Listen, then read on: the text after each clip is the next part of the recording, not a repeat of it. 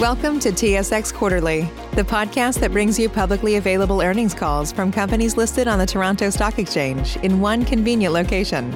Gone are the days of looking through confusing websites. You'll find the important information right here. Enjoy the call.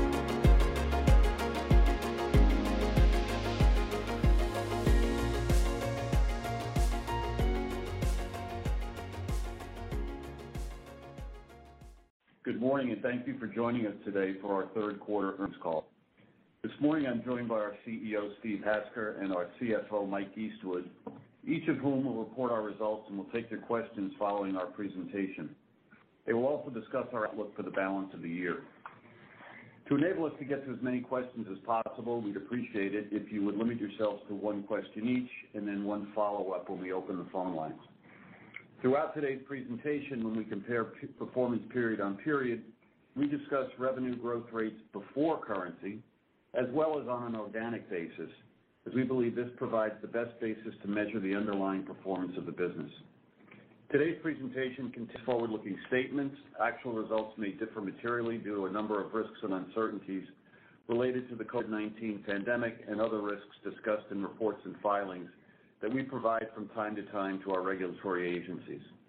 You may access these documents on our website or by contacting our Investor Relations Department. Now I'll pass it to CEO Steve Hasker. Thank you, Frank, and thanks to all of you for joining us today. We're very pleased to report our markets and businesses continue to prove resilient in the face of a challenging broader macro environment. Our third quarter results were above our expectations across the group, from the top line to the bottom line. Our customers are adapting to a new cadence in this environment, and we continue to adapt and support them in their evolving ways of working. And this part explains our strong performance. In the third quarter, we exceeded each of the revenue guidance metrics we previously provided. Revenues on a consolidated basis and for the big three were well above our outlook. Total company recurring revenues and transaction revenues each increased 4% organically. And the big three businesses, legal, corporate, and tax and accounting, posted solid organic revenue growth of nearly 5%. Based on our performance for the first 9 months of the year, we have increasing confidence as we look to the balance of the year and to 2021. Let me now turn to the results of the third quarter. Reported revenues were up 2%, organic revenues were up 2.5%, and revenues at constant currency were up 3%. Adjusted EBITDA increased 42% to $491 million, reflecting a margin of 34%. Strong revenue growth, the effective implementation of cost savings measures we began at the end of the first quarter in response to COVID-19, and not having incurred one-time costs in Q3, as was the case in the prior year period, all contributed to strong EBITDA growth. This strong performance resulted in adjusted earnings per share of 39 cents versus 27 cents per share in the third quarter of last year. Turning to the segments, as I mentioned, the big three businesses achieved organic revenue growth of 5%. Legal had a terrific quarter with revenues up 4% before currency and organic revenues up 3%. Legal also achieved its strongest net sales quarter since Q2 2016. And legal recurring revenues, which are 93% of its total revenues, increased 4% organically. Westlaw Edge continues to drive strong year-to-date sales growth and ended the quarter at a 46% ACV penetration level. We expect to achieve a penetration rate of between 50 and 55% by year end. Edge has now been adopted by all U.S. federal government courts and 39 state courts. And Practical Law, our legal solutions offering that provides comprehensive insights and answers to attorneys' "how do I" questions, is having another good year with strong sales and double-digit revenue growth. It's the perfect solution for the work-from-home environment.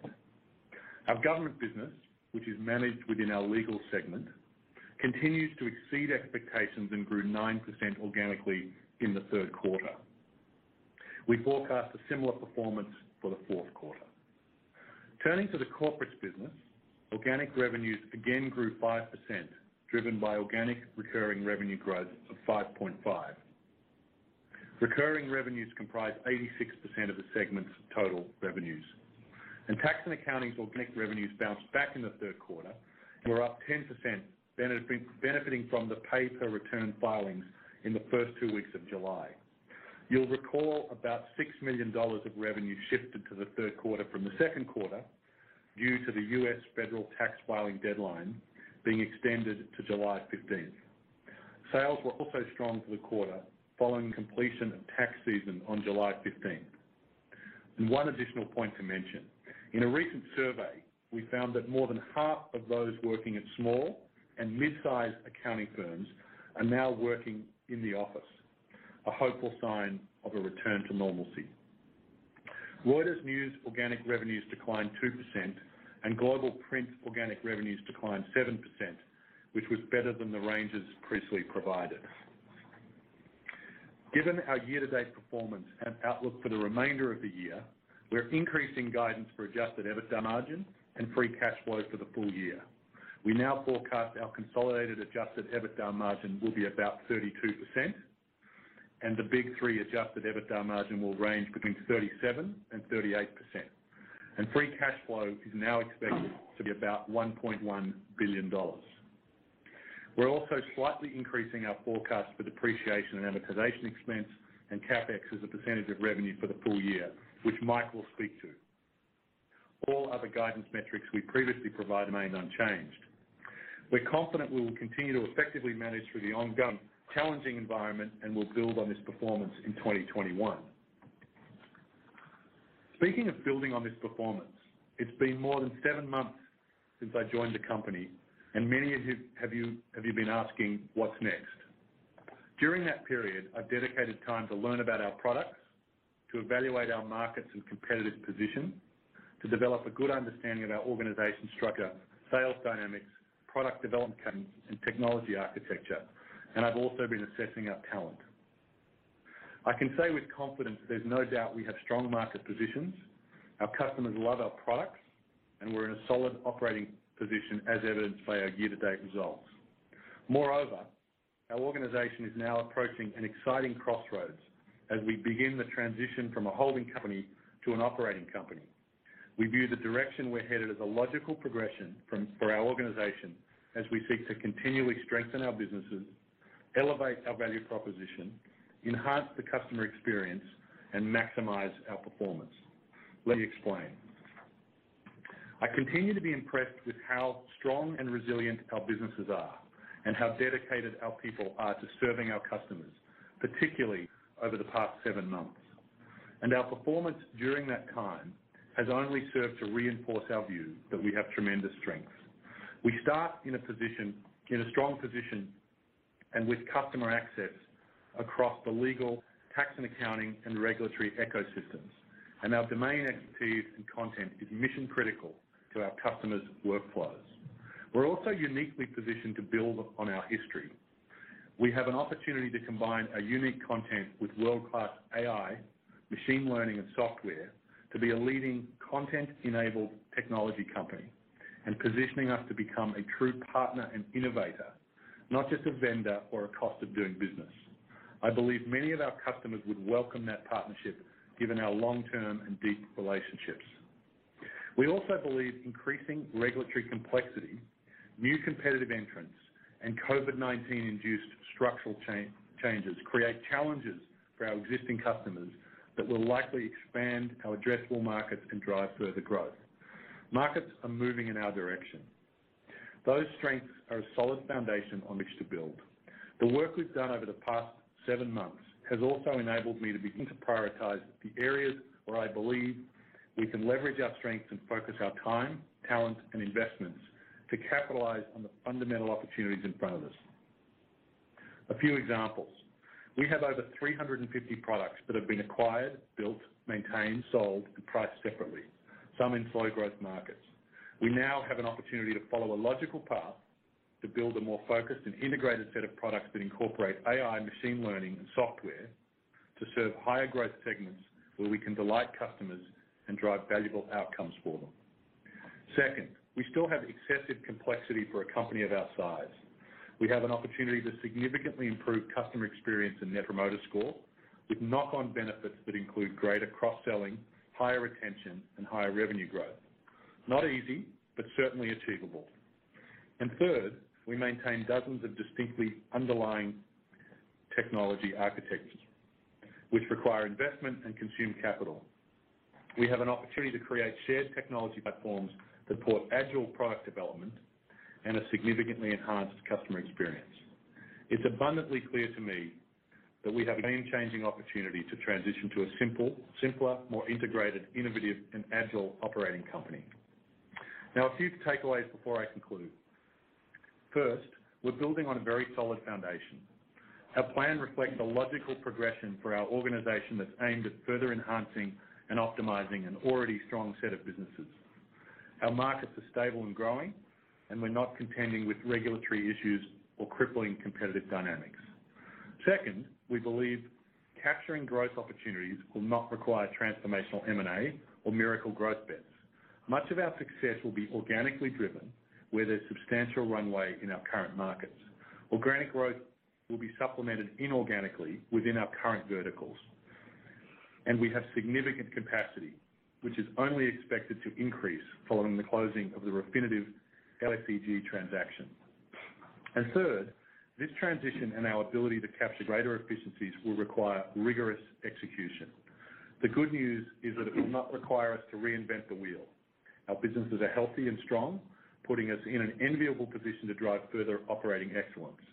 Furthermore, our company has a strong record of successful execution and achieving targets. In fact, Mike led many of those successful initiatives over the past few years. Let me assure you that we'll execute with urgency and will provide ongoing transparency against a defined set of milestones. I'm confident we'll be successful.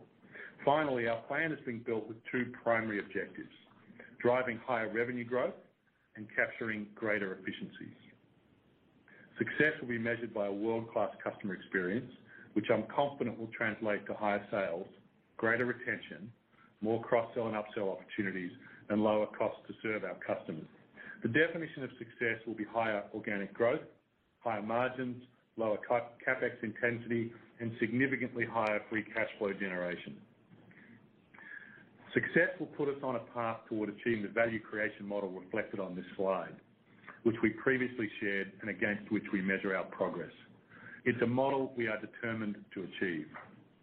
We look forward to providing you with more detail regarding our priorities, our execution plans, and the financial metrics to track our progress when we report our fourth quarter results in February 2021. Let me now turn it over to Mike. Thank you, Steve, and thanks to all of you for joining us today. As a reminder, I will talk through revenue growth before currency and on an organic basis. Let me start by providing some color on the revenue performance of our big three segments. Revenue growth for the big three was nearly 5%, with organic revenues also up nearly 5% for the quarter, both above the ranges we provided in the second quarter. For the quarter, Legal Professionals revenues increased 4%, and organic revenues were up 3%. Recurring organic revenue growth of 4% was partially offset by a 4% decline in transaction revenues. This decline was due to a timing delay in our FindLaw business. And Westlaw Edge continues to contribute over 100 basis points to Legal's organic growth while continuing to maintain a healthy premium. Our government business had another strong quarter with total revenue growth of 12%, of which 9% was organic growth.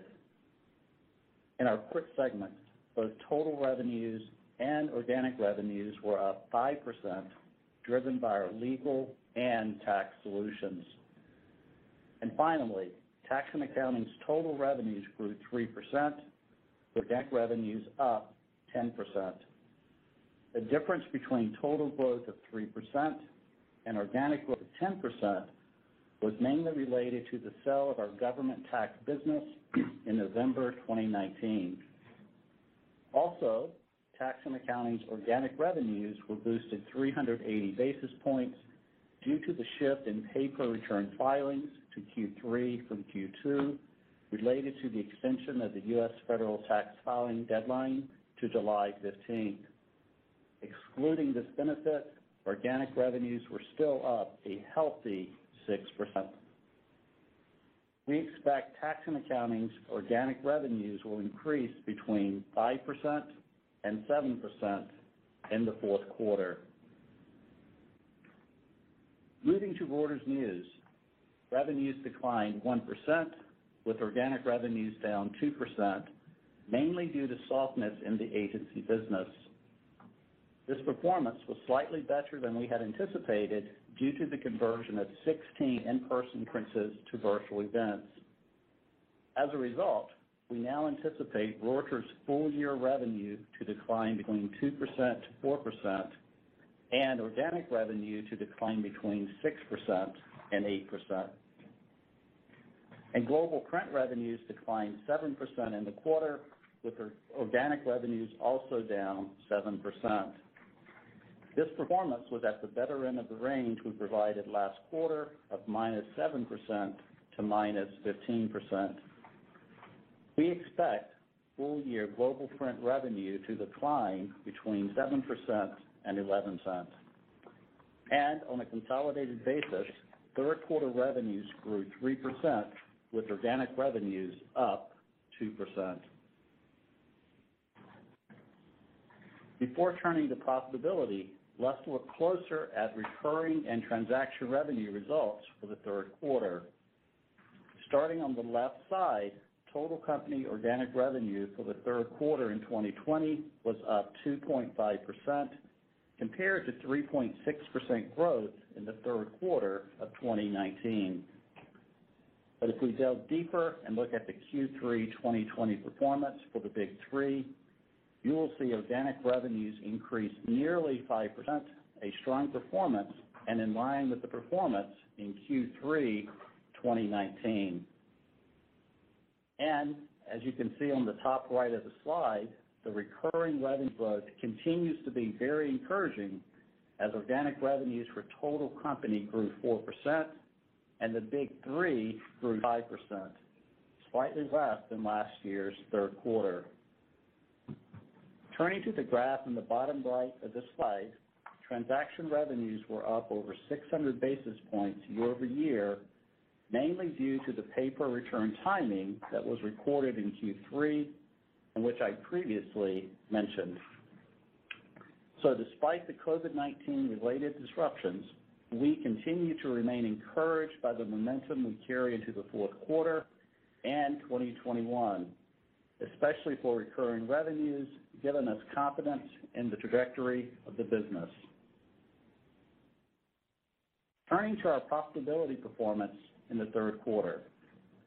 Adjusted EBITDA for the big three segments was $439 million, up 22% from the prior year period, and the margin was up 560 basis points, reflecting strong revenue growth and the cost savings programs implemented late in the first quarter related to COVID-19. Legal Professionals' adjusted EBITDA margin in the third quarter grew over 600 basis points to 42.8%, compared to the prior year period due to higher revenues and COVID-19 related cost mitigation efforts. Corporate's adjusted EBITDA margin was up 300 basis points to 36.0%, mainly driven by revenue growth. And finally, Tax and Accounting's adjusted EBITDA margin increased more than 800 basis points to 28.5%, also due to COVID-19 cost mitigation efforts and the sale of the lower margin Thomson business in November of last year. Moving to Reuters News, adjusted EBITDA was $23 million, $7 million more than the prior year period, mainly due to COVID-19 cost mitigation efforts. Global Print's adjusted EBITDA margin for the quarter declined about 120 basis points due to the decline in revenues, but remained strong at about 41%. So in aggregate, adjusted EBITDA was $491 million, up 42%, benefiting from revenue growth, cost savings initiatives, and not having incurred one-time costs, as had been the case in the prior year period. This next slide provides a bit more color on the various factors impacting our adjusted EBITDA margin in the third quarter. As you can see, our reported 2020 third quarter adjusted EBITDA margin was 34%. There were several factors in the quarter that contributed to the significant increase over the prior year period. M&A activity had a 50 basis point positive impact on margin in the quarter, and low revenues related to COVID-19 had a 230 basis point negative impact on margin. However, the savings from the $100 million cost savings initiative we announced in the first quarter led to a 500 basis point benefit, more than offsetting the dilution from the COVID-19 impact. We have now exceeded our $100 million target, but anticipate reinvesting the additional savings in the fourth quarter. Therefore, our full-year net savings in response to COVID-19 will be approximately $100 million. And lastly, currency negatively impacted margin by about 40 basis points in the quarter. So, on an underlying basis, excluding stranded and one-time costs in the prior year, the adjusted EBITDA margin expanded about 400 basis points, which was primarily related to the cost savings measures as a response to COVID-19. We continue to expect these savings will be permanent.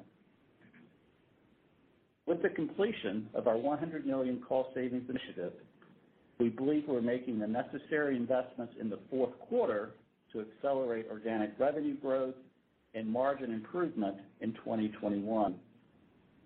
We continue to encourage you to focus on our adjusted EBITDA margin on an annual basis. Overall, we believe we have good visibility into the levers at our disposal to achieve the new adjusted EBITDA margin target of about 32% Steve mentioned earlier. Now let me turn to our earnings per share and free cash flow performance. Starting with earnings per share, adjusted EPS increased by 12 cents to 39 cents per share during the third quarter. The increase was driven by higher adjusted EBITDA, partially offset by three items. First, an increase in depreciation and amortization, mainly related to acquisitions and asset impairment charges related to office closures in Q3. Second, higher interest expense, largely due to lower interest income.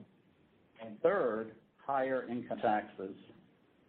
Finally, currency had a 1 cent negative impact on adjusted EPS in the quarter. Let me now turn to our free cash flow performance for the first 9 months. Our reported free cash flow was $881 million versus a negative $50 million in the prior year period, an improvement of over $900 million. Consistent with previous quarters, this slide removes the distorting factors impacting free cash flow performance. Working from the bottom of the page upwards, the Refinitiv-related component of our free cash flow was bettered by $145 million from the prior year period. 2019 included residual payments for employee costs and tax expenditures related to the operations of our former F&R business.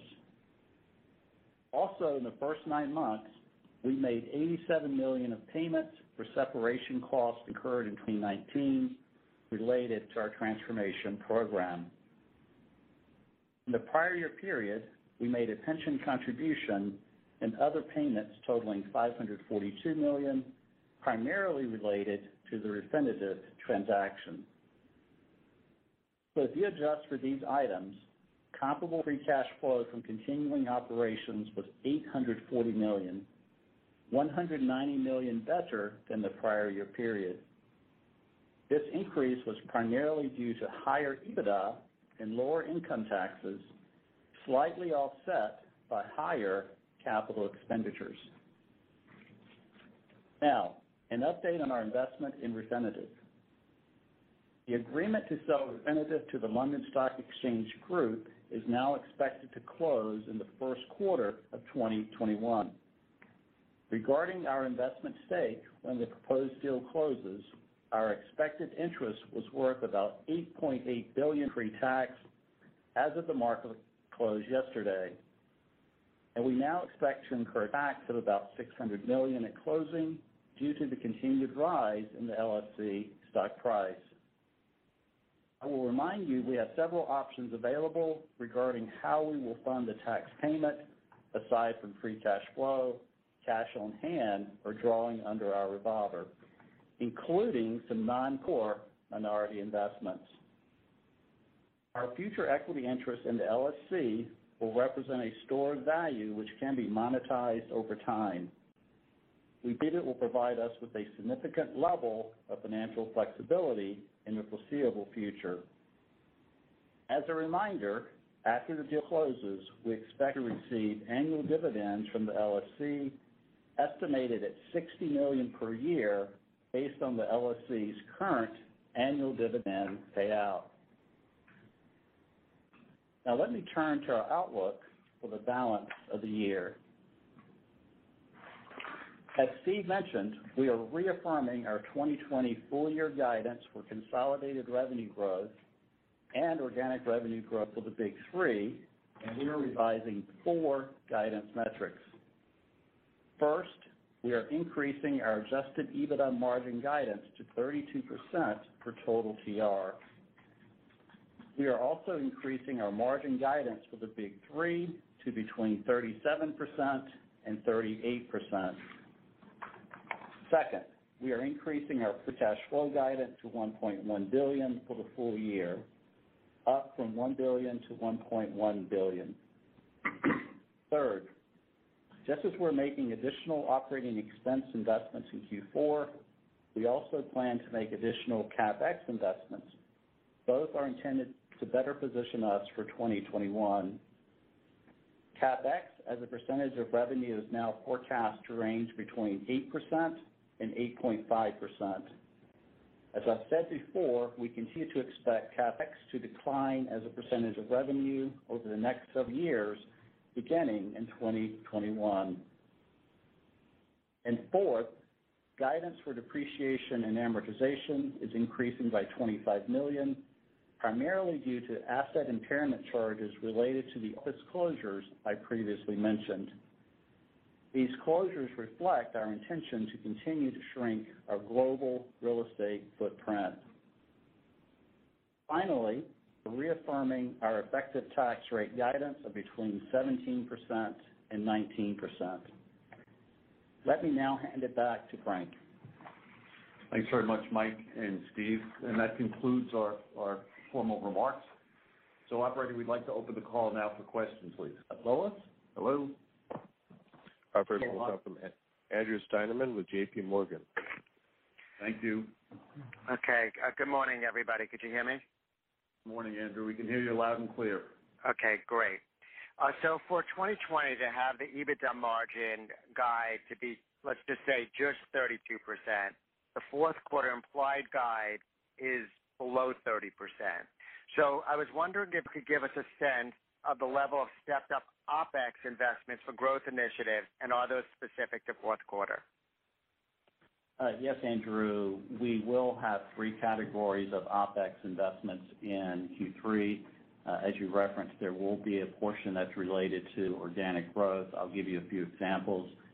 Within our legal business, our practical law, which supports both our legal professionals and corporate segments, that's led by Elizabeth Beastrom. We are increasing our investments in practical law in Q4. Sticking with legal, HiQ, which we acquired in July of 2019, will receive incremental investments. In the government business, which is reported as legal, we'll continue to make investments there, which is led by Steve Rubley. Within tax and accounting professionals, the MBO business led by Charlotte Rushton, continuing to make investments there. And lastly, within the corporate segment, indirect tax with Brian Peccarelli. So a number of organic growth investments, Andrew, in Q4. In addition to those organic product investments, we will also make some investments to improve our end-to-end customer experience.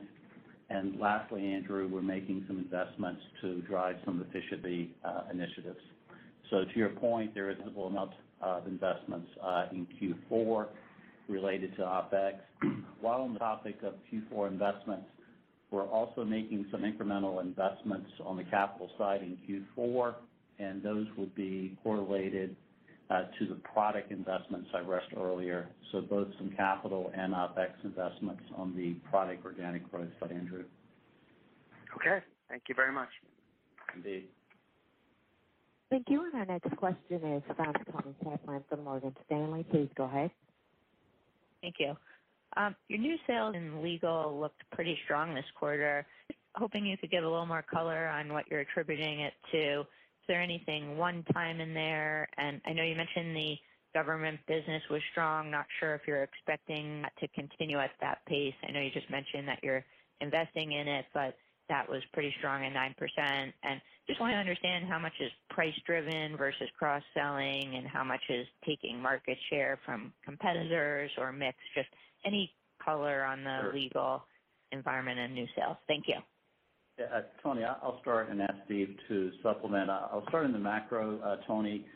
In Q3, we were very pleased that our overall total TR net sales for Q3 actually exceeded our original plan this year.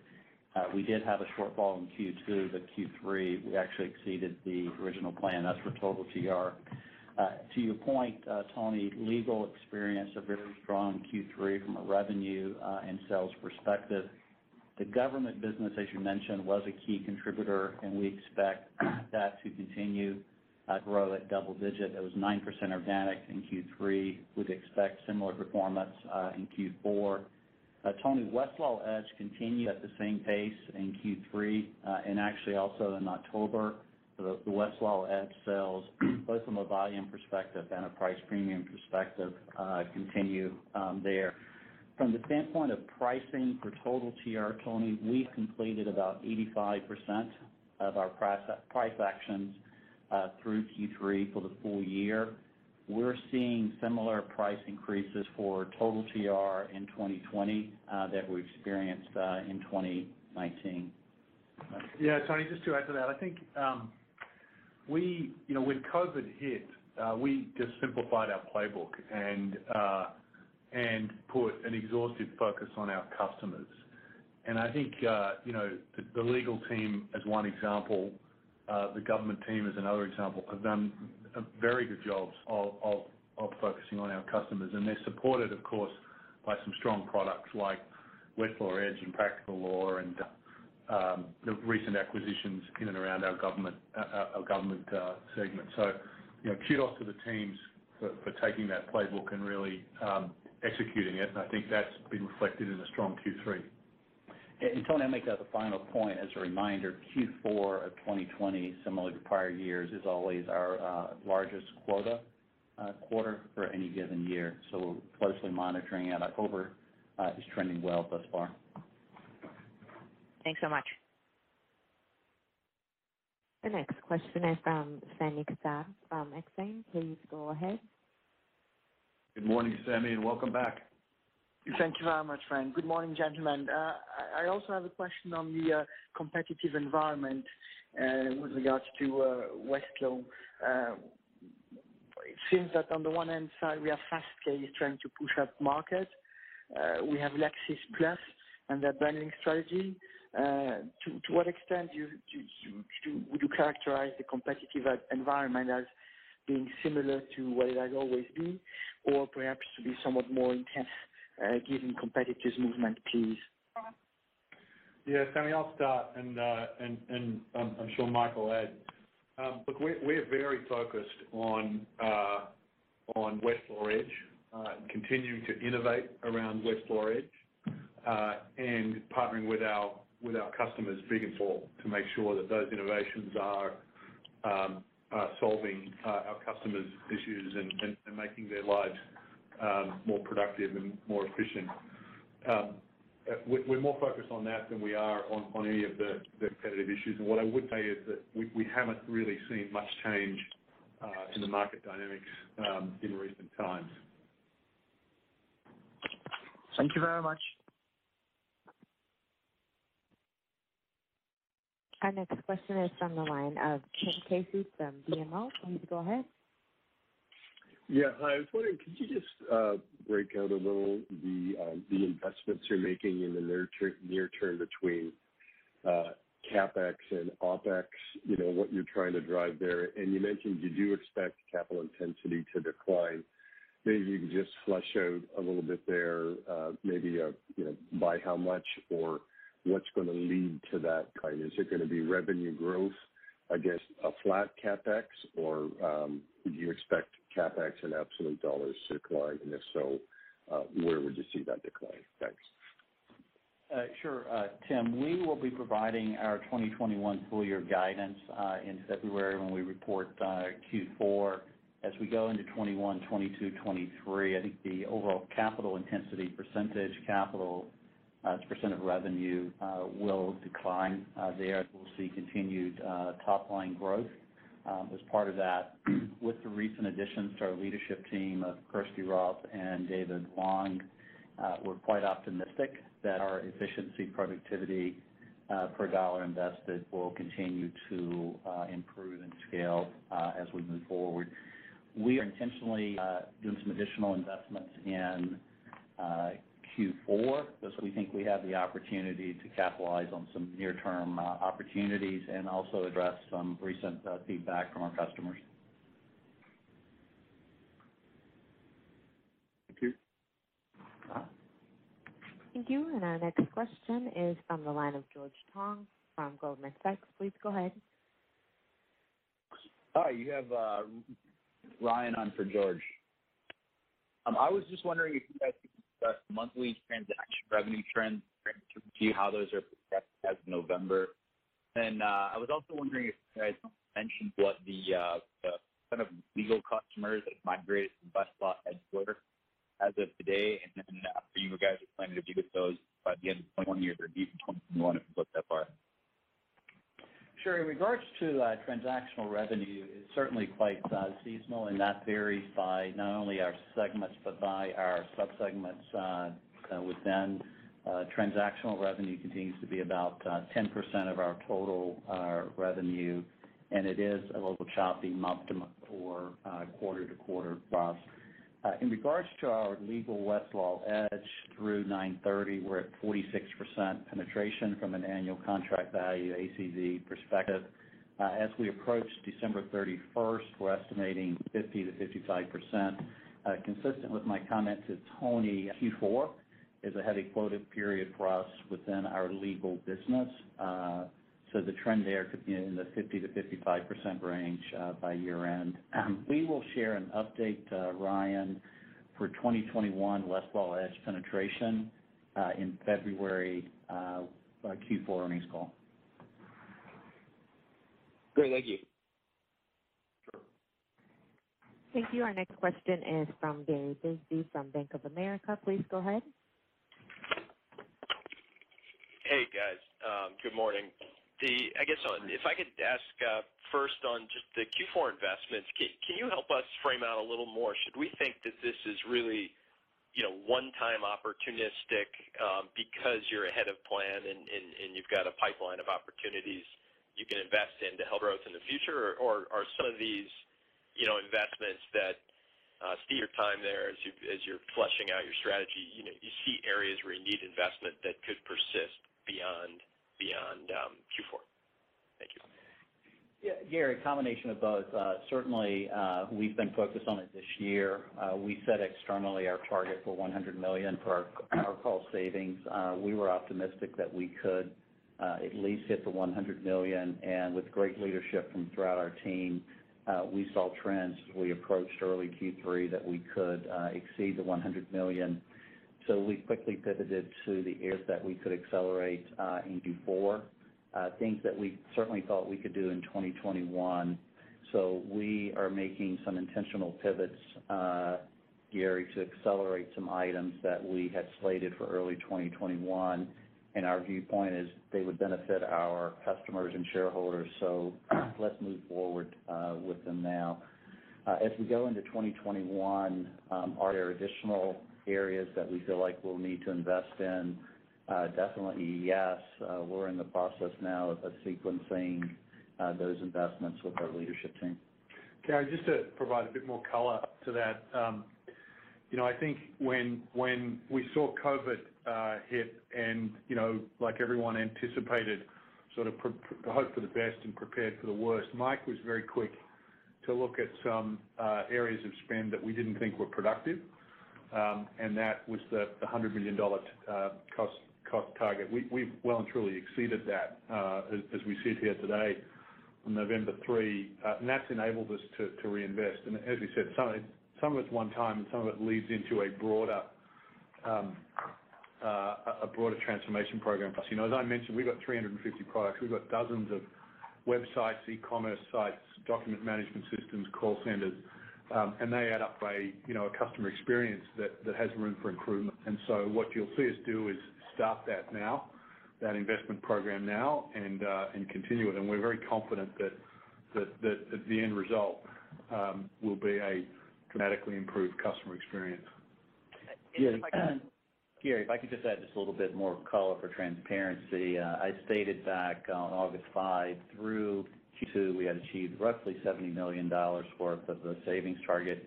Through 9/30, we're at roughly $130 million, Gary, just to give you magnitude, and we'll continue to work on that through Q4, which is providing us with the funding capacity to drive these investments in Q4. That's really helpful. Thanks. If I could just ask one more sort of bigger picture question. While you're still, it sounds like you're still, developing the plans here going forward. Three things that you've said since you arrived, both of you, into your roles. Changing the customer experience or improving that is important. Opportunities to invest in technology for several different outcomes, and significantly reducing complexity are sort of three of the key themes you're working on. How do we think about, at this point, timeline? I mean, is each of the three of those multi-year type process that it will take to get where you want to be, or one or more of them, areas where you can have meaningful success more quickly? I realize you'll probably lay out plans for us in the future, but any color on how we think about how quickly you can achieve real progress on those three key initiatives? Thank you. Yeah, Gary, as you said, those are sort of integral to our aspirations and to the plans. And the first one's the most important, which is the customer experience. Our customers value our content, and they value, in a lot of cases, they value our people and the relationships they have with our people. But the customer experience isn't as good as it needs to be. So that's really the principal area of investment. In terms of timing, Kirsty Roth's been with us 3 months. David Wong's been with us a bit longer than that. And we're working very closely as a team on developing that program. The only thing I'd say about timing is that, we'll have a lot more to say about it in 2021, obviously. We're going to execute with urgency.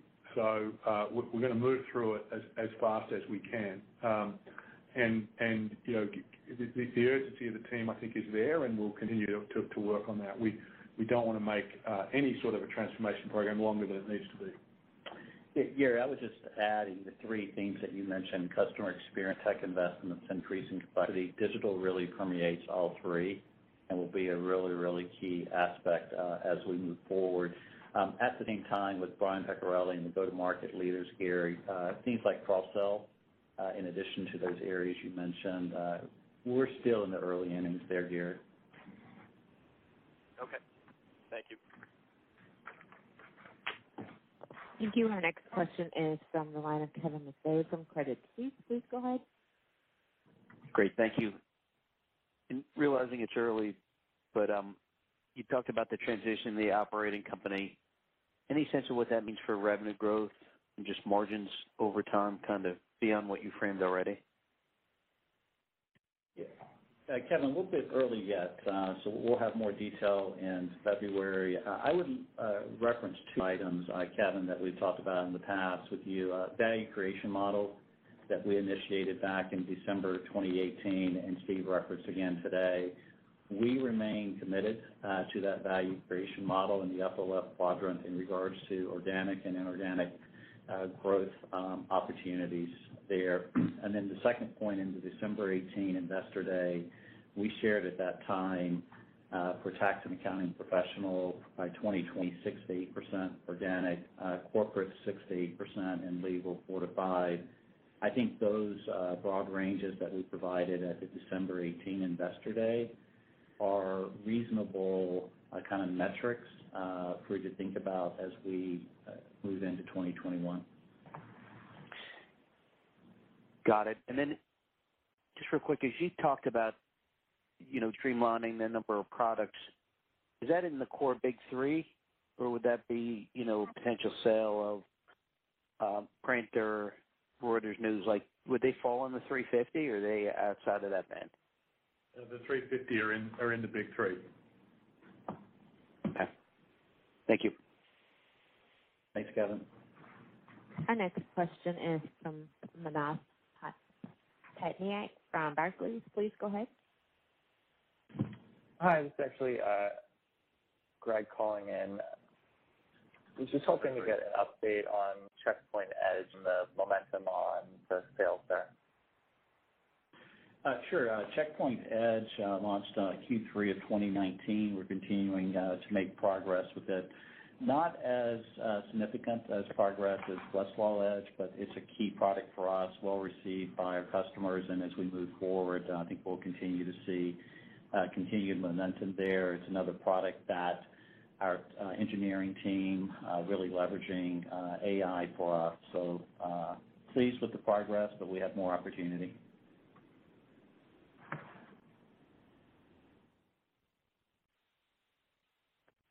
Our next question is from the line of Drew McReynolds from RBC. Please go ahead. Thanks very much. Good morning. Maybe for you, Mike, in terms of capital returns, sorry, I'm getting a big echo, but I'll continue here.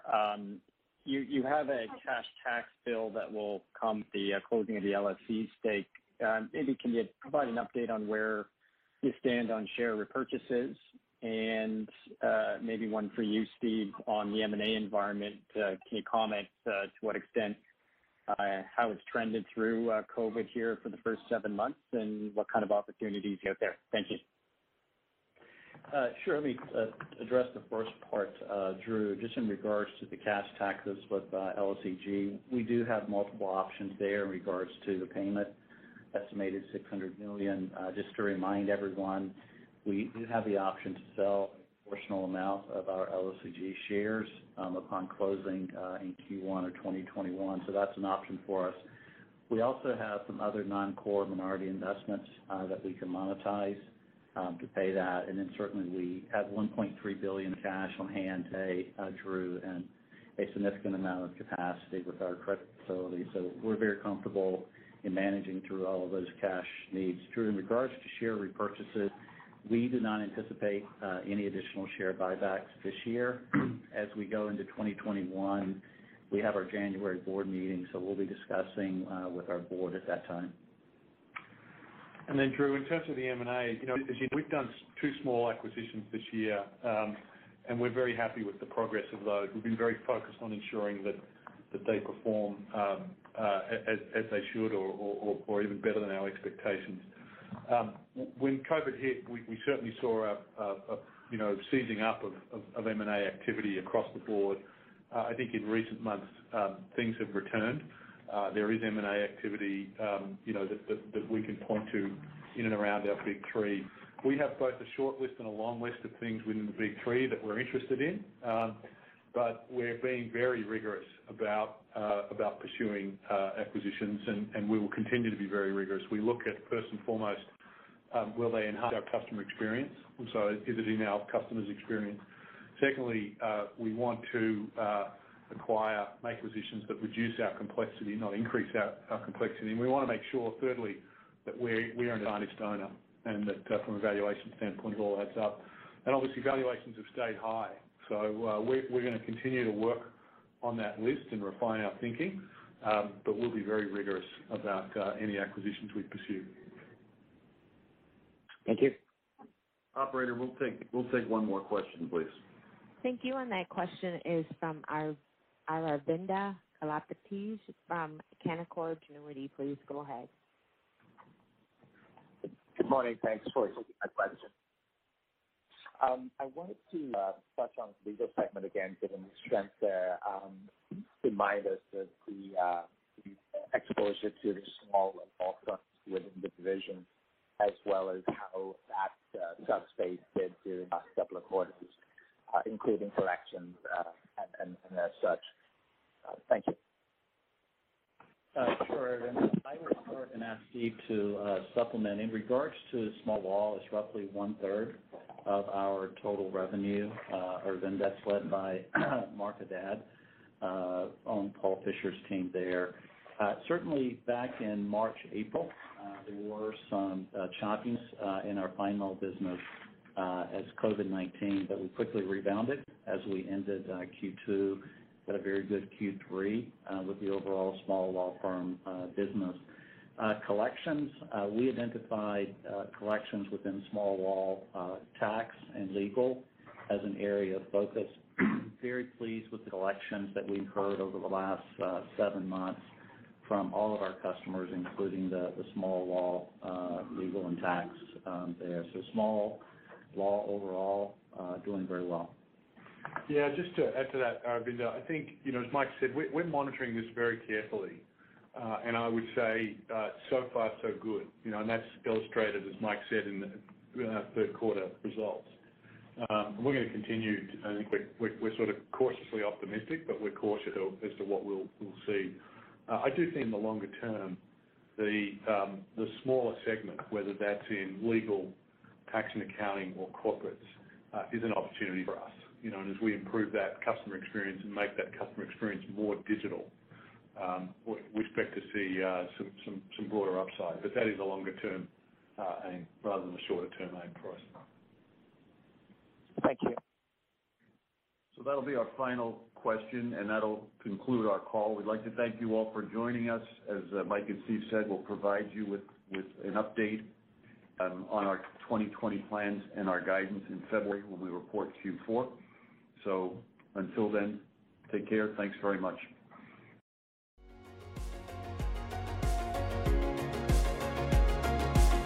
Thank you for listening to TSX Quarterly. If you enjoyed the cast, remember to leave a good rating. And remember, for any additional inquiries, please consult the company's investor relations section on their website. See you next time.